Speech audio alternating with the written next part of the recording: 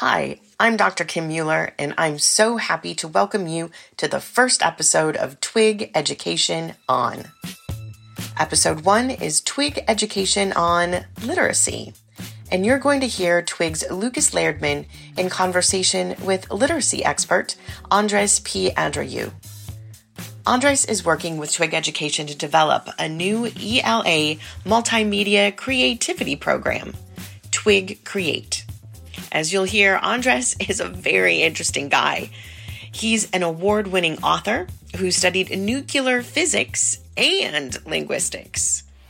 As he explains to Lucas, he has experience of being an ELD student himself. He's an expert in English language arts, English language development, and digital literacy, so he's a great fit for Twig Create.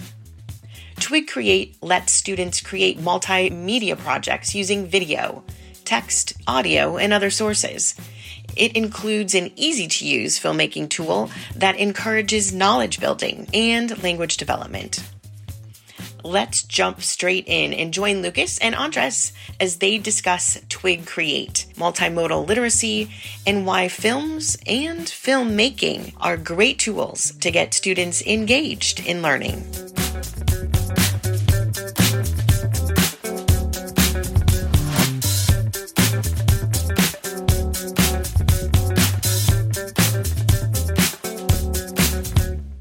Well, welcome. Thanks for joining us, Andres P. Andreu. And my name is Lucas Lairdman. I'm with Twig Education, and we're going to be talking a little bit about the new Twig Create product that's coming out, multimodal literacy, and how it's a tool that can really support the educational landscape of today and tomorrow, and why the idea of multimodal literacy is so important.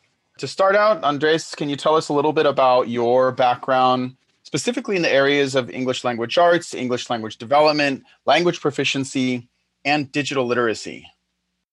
Well, my journey in the educational field has been kind of a tale.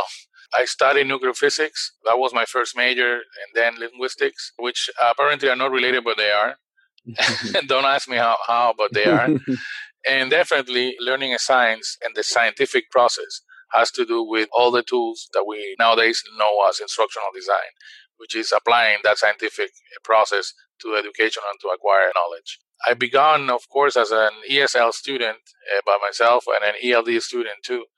When I came here to the United States in December 2003, I already spoke 5 languages, but none of it was English, which is odd in a world like that, which English is one of the first languages. I'm native in Spanish and German. It was having the German side, it was an advantage to learn English, which is, as you know, a Germanic language. And the first time I worked in a publisher was as a bilingual editor and as a bilingual senior editor and lead editor for Houghton Mifflin, the Avancemos book for high school. I like that book. I still like it. And then I jumped and helped Pearson and Scott Forsman with Reading Street, the bilingual edition. I work also the upper grades there.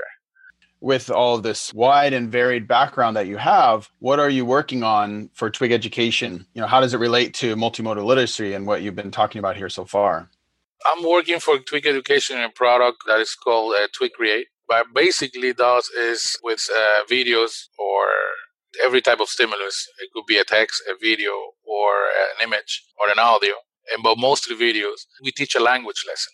An ELA lesson that also has an ELD component. And what we do is that the result of that lesson, everything that the student extract for that lesson, what they learn, the vocabulary, the structure, what they comprehend, they at the end translate it into an activity to create a video from little clips from their own video they're seeing or from audio they are creating, from the frames, paragraph frames they created during the language lesson, which of course has a routine that, routines that follows and has an end product. And that end product is knowledge, is information. And they will have a tool that is very easy to use to edit videos. So the final product is going to be multimedia. It will be with their own voice. They're going to use what they know to create a voiceover or a script. And it will be, I think, very, very according to the times we're living. So it's like a TikTok tool with a language component. I think it's super cool. It's designed to cover all the standards, educational standards for language acquisition, and also science or history, other topics. It's intro topic, and it also has cross-reference language transfer on it. Imagine the implications for kids nowadays. The use of memes. They know how to record a video and share their opinions because that's the world in which they live. So it's like being out there, like being in the world. And at the same time, you are doing some distance learning. The most efficient way of putting people in real life while being at home is through a video, to a multimedia presentation. Mm-hmm. So it brings the world to you, to your classroom. And I think that's one of the biggest contributions for teachers. They're going to see. They're going to be able to bring the world inside the class without needing to go to the world. And sometimes it sounds bad, but it's not. Because imagine how would you go to a field with the kids and be able to show the bee. Maybe the bee is not there. Mm-hmm. You could make it as a compliment. So it's multimodal literacy at its best. Because when they learn, maybe it's the first time they see a wasp. Or the first time they see an hookbuster beetle that fires acid from their bottoms to defend themselves, and they're going to see them. They're not going to read about them. They're going to have that language lesson, know what it is, but at the same time, they're going to see it. And they're going to manipulate some clips and make video sentence reports. Imagine all the possibilities. You can be a reporter. They can be an anchor. They can do opinion pieces. They do compare and contrasting. They can do sequences. Imagine you have all these videos, school videos, of science videos about experiments. And they could do sequencing there. And how do you transform urine in the ISS to drinking water for the astronauts? And I finished yesterday a lesson about that. And it was a lesson that was of sequencing. And we learned all the vocabulary related to that, filtration, blah, blah, blah, blah. And at the end, the activity, after acquiring all that knowledge, because it's in a video, acquiring the vocabulary, also the structure, I don't remember what it was, like modal verbs or something.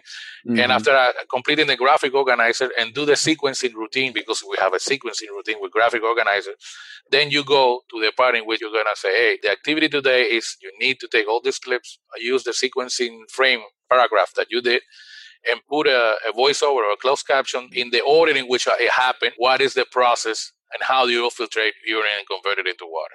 They take it and they do their own film, and then they can be narrators, or they can insert themselves. Hey, I want to drink that water too. And at the end, they have an extra activity, and they share and they say their opinions about the other people's videos. So imagine for upper grades, so they could do a documentary. They could do. I mean, we have more than 25 type of video activities. Sky's the limit. It sounds like. Yeah. And the thing is, there are two distinctive things that are not mixed. One is the language lesson, and then it comes the fun part, And they are joined but are not together. And this is only like what makes this fun and what makes this content jump into a multimodal mode. And multimodal mode is, for nowadays, we that are meta-humans, is, I think, the way of communication and acquiring knowledge. It's really exciting. I can see how for kids these days, so to speak, the Generation Z, they're so used to YouTube and videos and the internet and just being able to access images of what's going on in the world. So many options that places they don't have the option to travel to, they can see it. In this time of distance learning right now, in our COVID times, but even hopefully when we're post-COVID, this distance learning modality where kids learn so much from video and multimedia and images, etc., is going to continue to be a major part of education, I think. And I'm just thinking myself with ELD strategies I'm familiar with. I remember for decades now, it's been known that realia, bringing in real objects and having kids see things who are English learners is a huge support when they don't have the vocabulary, they don't have the language yet. So it's a huge support for building that language. So I'm just seeing so many ways in which you're describing this Twig Create. And I think it will be a really powerful tool for the kind of learning that needs to happen in today's world. And as you were saying earlier, making it more efficient, making that language acquisition and knowledge acquisition more efficient. That's super exciting.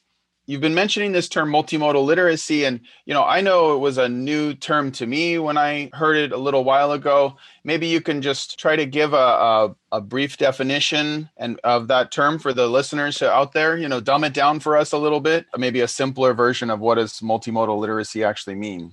The multimodal approach of literacy takes into account how linguistics and visual interact.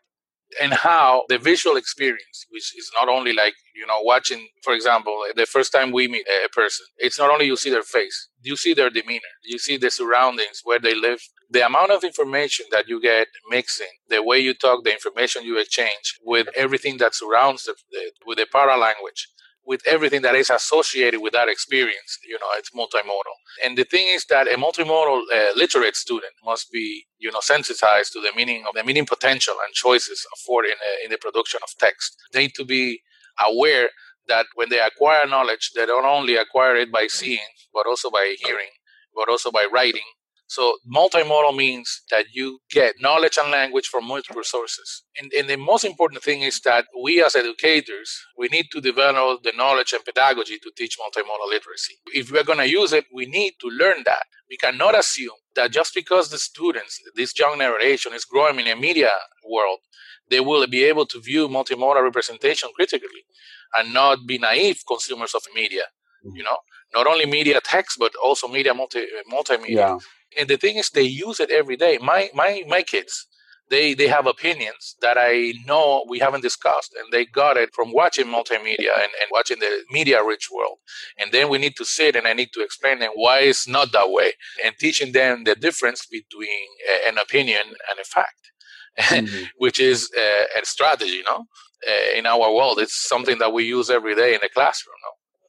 And then we need to teach them also about the resources and then sources where you get the information. So those discussions come in a multimedia rich world, in which a multimodal approach is the only way to teach them how to decode the rules, to say, or the structure of that world.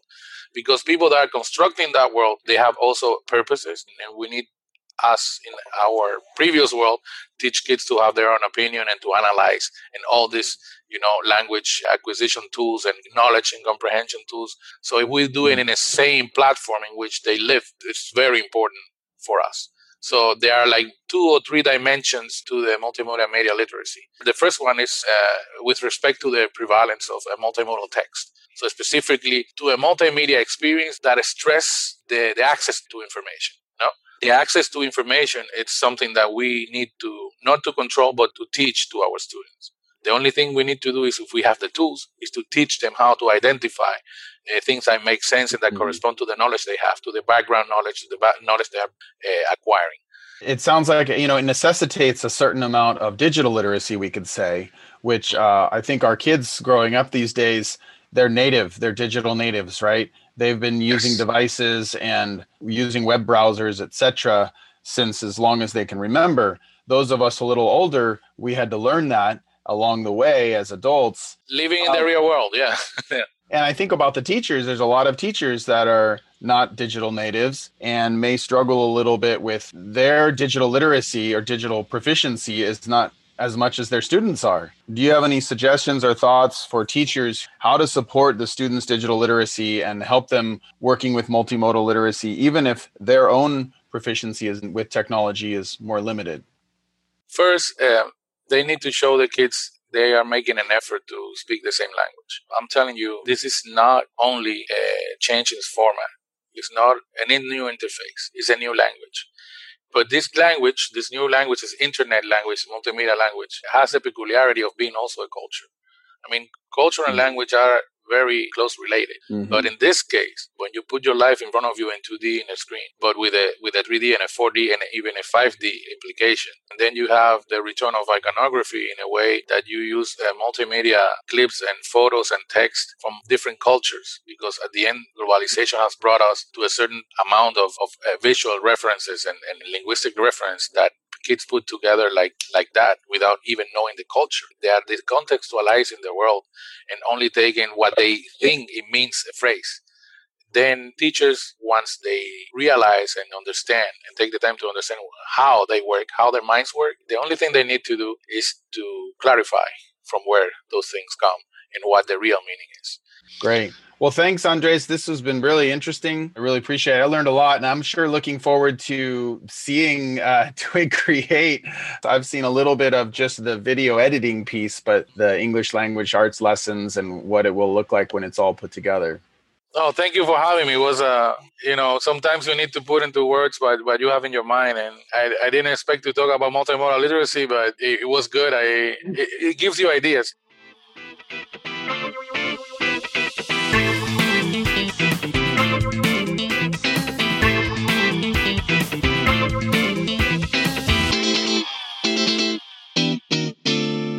You've been listening to Lucas Lairdman talk to Andres P. Andreu about multimodal literacy and Andres' work on Twig Create.